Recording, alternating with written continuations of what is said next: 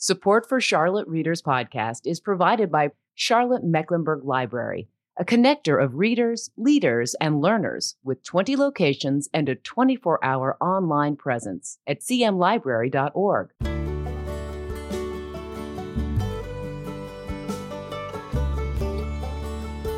Hey listeners, welcome to this fall 2021 edition of Charlotte Readers Podcast, where authors give voice to the written words, part of the Queen City Podcast Network and the Authors on the Air Global Radio Network.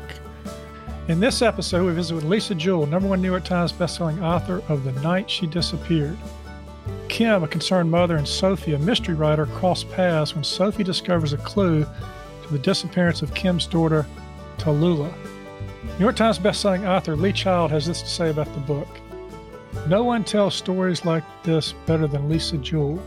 She gets right into it, doesn't mess about, puts real seeming characters with rich interior lives through 350 pages of insane suspense, and then hits us with an ending we never saw coming. I love it. Before we jump into the uninterrupted interview today, I'd like to thank you for being here. We are grateful for your presence and really appreciate your time joining us here on the podcast. I'm your host, Landis Wade. I'm a recovering trial lawyer turned author turned podcaster of books and stories. And if you run out of things to do one day, you can check me out at landiswade.com, find out more about me and my writing. For everything related to the podcast, check out charlottereaderspodcast.com. We've got show notes on each episode with images and links. We also got a community blog there. If you're a writer, you can submit there. We've got a lot of great content. And speaking of great content, we put out a book report every 2 weeks. It's free to sign up for, and there's some free stuff you get when you sign up. You can check that out at the podcast website. Hey, we won't spam you because, frankly, that takes way too much time. Speaking of free stuff, if you like audiobooks and you go to libro.fm, libro.fm, and sign up with their audiobook service, use the promo code Charlotte Reader and get a free audiobook. Last thing I want to tell you right quick before we jump into the episode is that we have what's called a Patreon channel, patreon.com/Charlotte Readers Podcast. It's a place where our authors and I do a deeper dive into the craft of writing and the business of writing, and you can join us there and support the podcast when you do for as little as $5 a month or $8 if you tip. We put out a lot of content on that page, and we've had a lot of fun doing it. I've certainly learned a lot about the craft and business of writing on our Patreon page. So join us at Patreon or through our website, charlottereaderspodcast.com. But enough of this prologue. Let's get to today's episode. Lisa, welcome to the show. Thank you for having me. It's lovely to be here. Yeah, and you're coming to us all the way from London. I love this magic of the technology. I know. It's just these sorts of things seemed like they were logistically impossible 2 years ago, and now it's just part of our day-to-day lives, isn't it? Just chatting to people all over the world at any time of the night or day. Yes, and we'll keep our fingers crossed that it works. But we're recording here about 3 weeks before the release of your book that we're going to be talking about, which releases on September the 7th, the day this comes out. Tell us what's going on in London right now. Well, because I'm English, I will first obviously have to describe the weather. We've had a very disappointing July and early August, but we seem to be having some lovely, warm, sunny weather at the moment, which is lovely. Lovely backdrop to everything. In terms of COVID, we're on the up. We took the brakes off on July the 19th and took all the restrictions out of play, just as case numbers were getting really high. And ever since then, they've plummeted. So we did a sort of slightly experimental thing, and it seems to be paying off. We seem to be reaching some sort of herd immunity scenario here. Fingers crossed and touching wood. But yeah, so kind of almost feels normal here. Exactly. That's great. Well, part of my research, Lisa, when I do on authors, I go look at their Twitter handle and their Instagram handle, and I see on your Twitter handle, you describe yourself as 18 novels. You might need to update that now because you got 19, 2 teenage daughters, 1 husband, 3 animals, and you say, I love the dog the best. Now, when I read that, I'm thinking, is she talking about the three animals or everybody that she just described? And she says, everybody that I just described, everybody who lives inside my house, I love her the best. Yes, yes. What kind of dog? Oh, right, that's a complicated question. She's a very rare breed. She's a Dutch Spaniel called a Kooikerhondje. And yeah, so she's basically a sort of red and white spaniel with dangly ears and a pointy snout, and she's the love of my life. That's great. That's great. You're born in London, bred there. You live there. You studied arts, fashion illustration, and communication. How does that help you, Lisa, with your writing? No, it really doesn't. And that's the thing. I've been asked this by men before, actually. Not just in relation to the fact that I studied fashion, but whether being a woman gives me some sort of insight into writing and describing wardrobes and clothes and how people look. But I just think writers are generally quite good at explaining what people look like in books. So yeah, no, it hasn't. It's made no impact on my writing at all. Well, that's great. Well, for our listeners, you're one of the most popular authors of fiction in the United Kingdom. You're number one New York Times bestselling author of 19 novels. You've sold over 5 million copies internationally, translated into 9 languages. And, you've written everything, Lisa, from romantic comedy to mystery and suspense. And I'm just curious about that evolution, kind of how you went from the beginning to that, and sort of where you see, will it continue to evolve? Are there parts of both that kind of stick together? Talk about that. Yeah, there are parts of both that stick together, but talking from the beginning of the journey, actually my taste in literature before I started writing my first novel, which I started in my mid-20s, was very dark. I'd been through a period of reading a lot of those trashy real crime novels and what have you. I liked a bit of Bret Easton Ellis. I like dark literature. One of my favourite books is The Collector by John Fowles. And I'd always thought that I would write a book one day, but I'd be middle-aged and it would be dark. But the fact that I started writing it much earlier due to a sequence of events in my 20s, and I just was madly in love with the man I'm now married to. And so any sort of idea I had that I was going to write something dark kind of went by the wayside. All my characters kept falling in love with each other. And so my first novel was called Ralph's Party, and it came out in 1999, and it was a big hit in the UK. And off the back of having a big hit for your debut novel, obviously your publishers would like you to keep recreating the same trick. So I found myself just, I was Lisa Jewell, who wrote romantic comedies, quirky romantic comedies. So what actually happened was midway through my career, till that point, my sales started dipping slightly. And that actually was amazing for me because it gave me the opportunity, a bit of breathing space where my publishers weren't expecting anything in particular from me, to kind of push some boundaries a bit and start exploring themes that I'd not been able to explore before. So with every novel, probably from about my 6th novel onwards, I kind of been pushing it a bit further in a book, seeing how much I could get away with before my readers said, "Stop! What are you doing? Where's my lovely romantic comedy?" Just pushing it a little bit until to see if anybody ever told me to stop. And nobody ever did tell me to stop. So I just got to the point where I was writing really, really quite dark psychological thrillers. And no, I don't think that I'm going to carry on evolving. I think I've got as dark as I'm capable of getting, or as I want to be. And I'm in a very, very happy place with the sorts of books I've been writing over the last few years. I think I've found my happy space. So I'm going to stick here. That's great. I mean, I really enjoyed the book. You've got a new fan here. I'm looking back at the ones I haven't read, and this one just really pulled me in.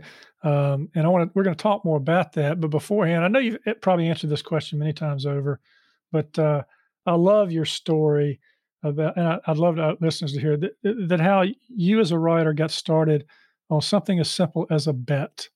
And Yeah, and I know you've told it before, I but have. if you, yeah, many times. But just you had this bet with a friend. You've been. I love the term. You were made redundant. I mean, over here we call it laid off, but you were made redundant, and you had to figure out something to do. And somebody bet you to write some chapters, right? Yeah, that's basically what happened was so I didn't follow the usual path that people assume writers would take of going to university and studying English and reading classics. And I left school and I did these strange fashion courses, and I ended up working in the fashion industry for quite some time, in sort of quite menial junior positions in the fashion industry.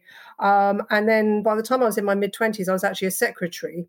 And I just lost my job as a secretary, being made redundant, which means that my role was no longer required. It sounds quite tragic, doesn't it? The English expression for it sounds really depressing and sad. And just after I'd lost my job, I found myself on holiday with my boyfriend, who's now my husband, and all of his friends. And I found myself having this very drunken conversation with one of his friends at 4:00 in the morning about the fact that I no longer had a job and that I was, I think I was nearing 27 at that point. And she said, "What do you want to do when we get back to London?" And I said, "I'm going to sign up with some temping agencies and see if I can get another secretarial job that way." And she said, "But surely there's something else you'd rather be doing. You could use this as an opportunity to change your life and do something that you've always wanted to do." And this is what I was saying earlier about always thinking I'd write a novel when I was middle-aged. And so I brought that up. I said, "Well, I kind of always thought I'd write a novel one day." She said, "Why don't you just do it?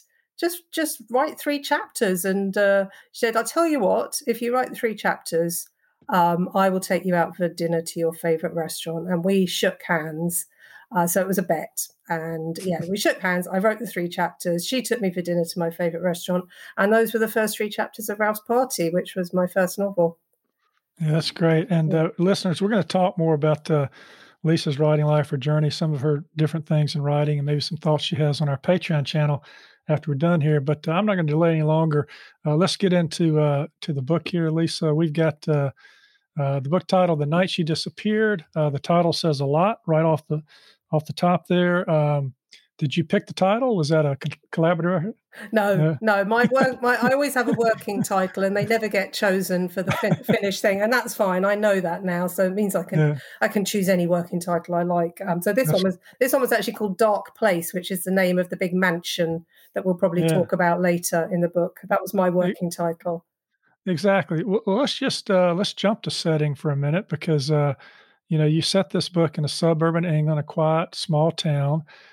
Tell us about the town. Is that typical for what we see in small towns in England? No, this is actually based on. I drove from London down to the countryside a few years ago to collect my puppy, actually from the breeder. And we drove through, I think, 3 in a row of the most spectacularly beautiful villages I'd ever seen, with huge mansions around central greens and village ponds and weeping willows, and stunning Georgian houses. And we drove through these villages and I thought, these can't be real. People can't actually live in these places. And I think they lodged in my memories. And that was, she's 6 years old now, my dog. So it was 6 years ago that I first saw these villages, and I've never been back. But then I decided that I wanted to set this novel in a boarding school setting. And I remember that one of these villages had a boarding school in it. And so that's why I chose to set it in a village rather than in a sort of more urban or suburban area where I normally set my novels. And yes, so they're not very common. It's not very common to have such a beautiful place. a lot of England is very disappointing if you were to spend any time driving through it. This is a particularly picturesque area. So it's a fictionalized version of these villages that I saw on that country drive 6 years ago. It's called Upfield Common. Yeah, well, I know that a lot of folks in the U.S., they watch the BBC, they watch the mysteries. They set some of those in these small little communities like this, and you get to know the characters and the people in the city, and they all know who's who at the shop and that kind of thing. So it had that feel a little bit to it until it got darker. And it got darker when we found out about the Manor House. So tell us about this house, which has a bit of a history to it, where lots of things are happening, but we don't know what until later in the book. Yes. So originally all the action, because I don't plan my writing, I just sort of set off and see what happens as I write. And so my original plan or thought was that all the action would take place in this boarding school. But then I needed a character with a swimming pool, because I envisioned something horrible happening in a swimming pool. So I thought, I'm going to need a mansion for this. And, we have our fair share of mansions in the UK. These commuter belt sort of areas are full of bog standard big houses. And I could have put my character Scarlett in a bog standard big house, but I just thought, come on, let's just throw everything at this house. Let's make this like a fantasy house. And it's a sort of house where I sort of envisage that the Rolling Stones might have spent a summer back in the 60s recording an album or something. So I invented this house. It's called Dark Place. It's huge. The early parts of it were built in the 16th century. So they're very medieval, with the little leaded windows and what have you. And then it's been extended by every single person who's lived there since has extended it. So it's got a Georgian extension, a Victorian extension. And then Scarlett Jack and her family, who live there in the novel, have put a big glass architectural masterpiece of a box on the back of the house. So it's just a house that's evolved, and it's been telling stories for its entire life, this house. I even wrote a Wikipedia page for it, which is in the book, which just shows how completely carried away I got with this house. So that's Dark Place, and that's where Scarlett Jack lives.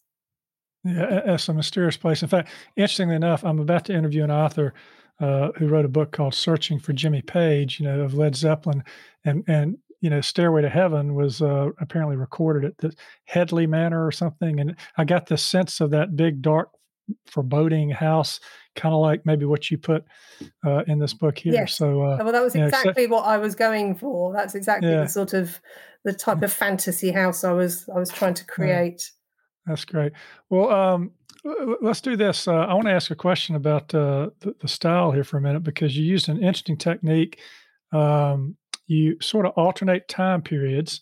You're telling the story, 1 year apart at the beginning, and then, as the chapters change, the time periods get closer and closer together until they meet, at the end. And you're telling us a story in 2 time periods. I thought looks kind of challenging. How'd you come up with the idea, and how did you pull it off? Yeah, I actually find it much, much easier. I'm always really impressed when I read a novel that's all the entire narrative is shown from one character's point of view and in one timeline.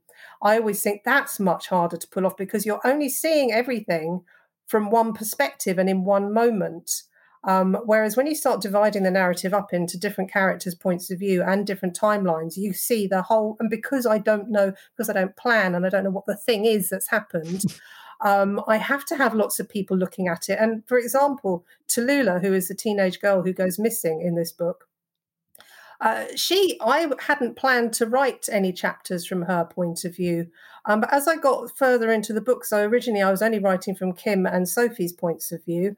As I got further into the book, I thought, I am not going to have a clue what has gone on here unless I can work out what Tallulah was doing a year before she went missing. So I kind of zoomed in like 6 chapters into the book and put Tallulah in place. So we've actually got 3 timelines. We've got Tallulah from a year before she goes missing. Then we've got Kim from the night Tallulah goes missing a year later.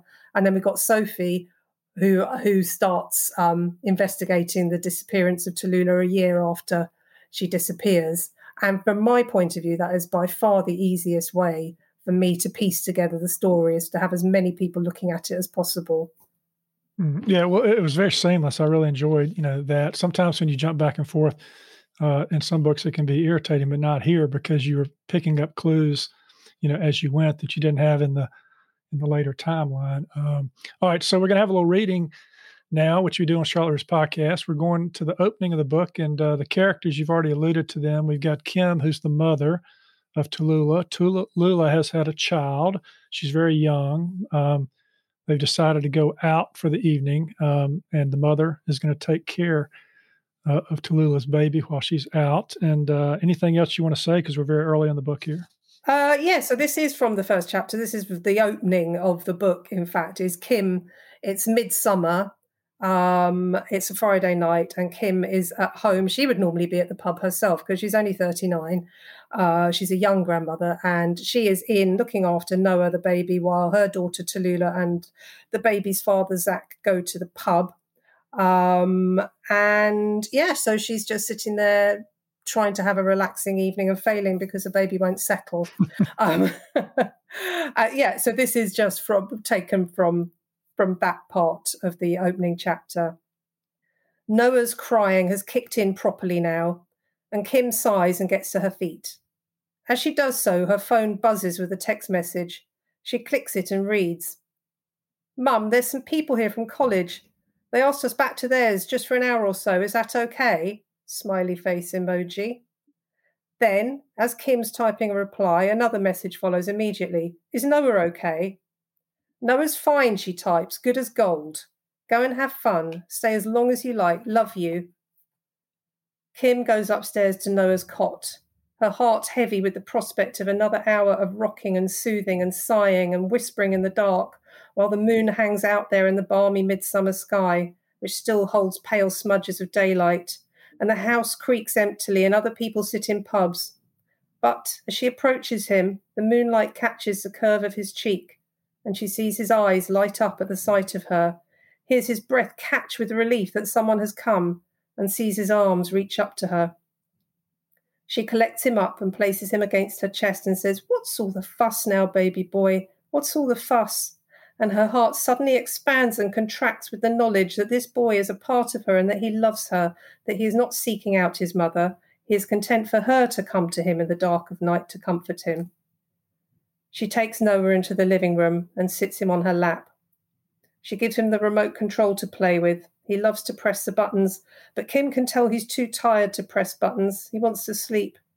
As he grows heavy on top of her, she knows she should put him back into his cot. Good sleep hygiene, good habits, all of that. But now Kim is tired too, and her eyes grow heavy, and she pulls the throw from the sofa across her lap and adjusts the cushion behind her head, and she and Noah fall silently into a peaceful slumber. Kim awakes suddenly several hours later. The brief midsummer night is almost over, and the sky through the living room window is shimmering with the first blades of hot morning sun. She straightens her neck and feels all the muscles shout at her. Noah is still heavy with sleep, and she gently adjusts him so that she can reach her phone. It's 4:20 in the morning. She feels a small blast of annoyance. She knows she told Tallulah to stay out as late as she likes, but this is madness. She brings up Tallulah's number and calls it. It goes straight to voicemail, so she brings up Zach's number and calls it. Again, it goes to voicemail. Maybe, she thinks, maybe they came in the night and saw Noah asleep on top of her and decided that it would be nice to have the bed to themselves. She pictures them peering at her around the door of the living room and taking off their shoes, tiptoeing up the stairs and jumping into the empty bed in a tangle of arms and legs and playful drunken kisses. Slowly, carefully, she tucks Noah into herself and gets off the sofa. She climbs the stairs and goes to the door of Tallulah's room. It's wide open just as she left it at 11 o'clock the night before when she came to collect Noah. She lowers him gently into his cot, and miraculously he does not stir. Then she sits on the side of Tallulah's bed and calls her phone again. Once more, it goes straight to voicemail. She calls Zach, it goes to voicemail. She continues his ping-pong game for another hour. The sun is fully risen now. It is morning, but too early to call anyone else. So Kim makes herself a coffee and cuts herself a slice of bread off the farmhouse loaf she always buys Tallulah for the weekend, and eats it with butter and honey bought from the beekeeper down the road who sells it from his front door, and she waits and waits for the day to begin. That's wonderful. Thank you. I love the local color there as to where she gets her honey from the beekeeper at the front door down the road. Exactly. So this starts us off on this journey to find out what happened to Tallulah. I almost, Lisa, asked you to read another section because there are almost really two inciting incidents in this book. We deal with Sophie Beck, and she's a protagonist. She's a novelist. She's a successful novelist, and her boyfriend has been asked to be the new headmaster at Maypole House, this school that you said you wanted to put in the book. and she finds something very interesting while her boyfriend is off to school one day and sort of gets embedded in this mystery. Tell us what she finds. Well, yes. So interestingly, the only thing I really knew about this book before I started writing it that was going to happen was that someone was going to find some bones buried in the grounds of Maypole House boarding school. So that was the only thing I knew. And I wasn't sure who was going to find the bones. Originally, it was going to be Sean, who is the head teacher. But I switched his perspective around to Sophie's quite early on because I suddenly realised she'd be a much more interesting person to follow the clues. And then when I actually got to the point of writing the moment of Sophie she finds this sign nailed to the fence at the back of their cottage in the woodlands next door. And it says, dig here. It's scrawled on the sign in black marker pen with an arrow pointing down. And she goes and she gets a trowel. And I just assumed she was going to find bones. I thought, here's when she finds the bones, and I'm going to describe that. And then I suddenly thought, if she finds bones, then I know as a writer who doesn't know what's happening, that the person is dead. Be it Tallulah or whoever else I'm going to bring into this story, is dead. And now I've got a dead body, and now somebody's dead, and I'm going to have to deal with that, and I'm not ready to deal with that. So I kind of stopped and thought, okay, there's a dig here sign. She's dug. She's got to find something. What can it be? And this image just dropped into my mind of a ring in a ring box, a diamond ring in a ring box. So I had to dig up this diamond ring in a ring box, and I didn't know what it was there for. So yes, that's what Sophie finds. She finds a diamond ring in a ring box, and that's what starts the whole, brings the whole cold case back into the light, and gets the police back on the case to find out what happened. Yeah, I love that because you've got this heroine in the book, Sophie, who is writing her own mysteries, who suddenly finds herself as an investigator, which is a quite different position from writing a story where you don't know what's going to happen, but you have total control over the story. Here she doesn't have any control over the story. She's just trying to follow the clues. And one interesting fact is, and I'm going to ask this about you because I know you've written 19 novels now. Sophie can't remember that she put that very clue in one of her novels, dig here. And I'm just wondering, after 19 novels, do you sometimes forget what you put in some of your earlier Yes, books? very, very much. I really, really do forget. And I'm feeling it now more than ever because what's happened since Then She Was Gone became a huge hit in America and Canada over the last year or so. I have got a lot of new readers who, particularly during the pandemic and during lockdown, have been keen to find books to distract them and have been going through my backlist. And I keep getting messages on social media from people asking me questions about books that I wrote 14 years ago or 18 years ago, about characters I can't recall having written and scenes I don't remember writing. So yes, I think it's entirely possible to write something years before, completely forget about it, and then have it almost kind of get mixed up with your own real memories of things that really happened in the real world and not quite be able to see where the line lies between the two things. Yeah, that's interesting. Well, speaking of the ring, which was dug up, I'm shifting now to kind of antagonist. And, a lot of times an antagonist can be a person, it can be a thing, it can be a place, it can be a circumstance. In this case, you probably have several antagonists. The house you mentioned could be a looming antagonist. But then there is Zach. He is the father of Tallulah's child. He's somewhat manipulative, controlling. He's the one that on that particular night in question, when they go out to the pub and Kim stays home to take care of the baby, he has in mind to propose to her and give her a ring. Yeah. And so when this ring shows up later, we're all wondering, well, how did that ring get in a box and yada, yada. But still, this idea of Zach, manipulative, do you see him as an antagonist? Do you see him as helping to drive the story to some respect? Absolutely. And he, again, a bit like Tallulah, making it very clear to me that I needed to show her run up to her disappearance. I I had assumed when I decided that I'd like to write about a teenage mother, which I've never written about before, that she would be a single teenage mother. And I had decided that the father of her baby, Noah, was out of the picture and not interested. And then he just kept coming back, and there are scenes in the book where Kim is saying to Tallulah, "Oh, Zach's left another message. When are you going to call him back? Are you not going to return his calls?" And she's saying, "No, I don't want to return his calls." And then eventually she does, and it was almost like he forced himself back into Tallulah's life, but also forced himself into my book in a really weird way, because he wasn't meant to be there. He wasn't meant to be there, and once he was there. Once he'd forced himself back into Tallulah's life and into the book, I needed to give him something to do. He couldn't just be sort of floating around ineffectually.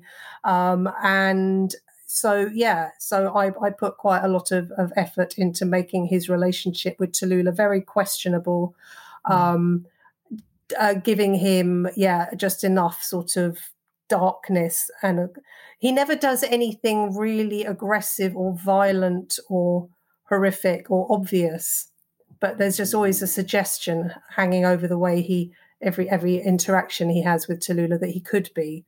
So he was definitely part of the background of people in the book who might have had something to do with whatever bad things have been happening.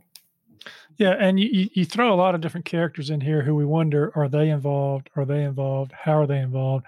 One of them, of course, is Scarlett. She's Tallulah's friend, sort of a secret girlfriend. You deal with this sort of same-sex love issue. She's confused. She's not sure, that kind of thing. But Scarlett's a little bit out there, so to speak. She's not mainstream. She lives in this house that's not mainstream. Just give us a peek at Scarlett, because that's one of the characters that we follow very closely through the book. Yeah, so Scarlett, I always knew I wanted to focus on a small handful of the students from the boarding school in the village. And the boarding school, as you say, is called Maypole House, and it's for 16 to 19-year-olds. It's really a crammer college. It's really for children who failed their exams at their previous schools, and their parents, very wealthy parents, just throw them in there for a couple of years to get the damned exam results so they can get on with their lives.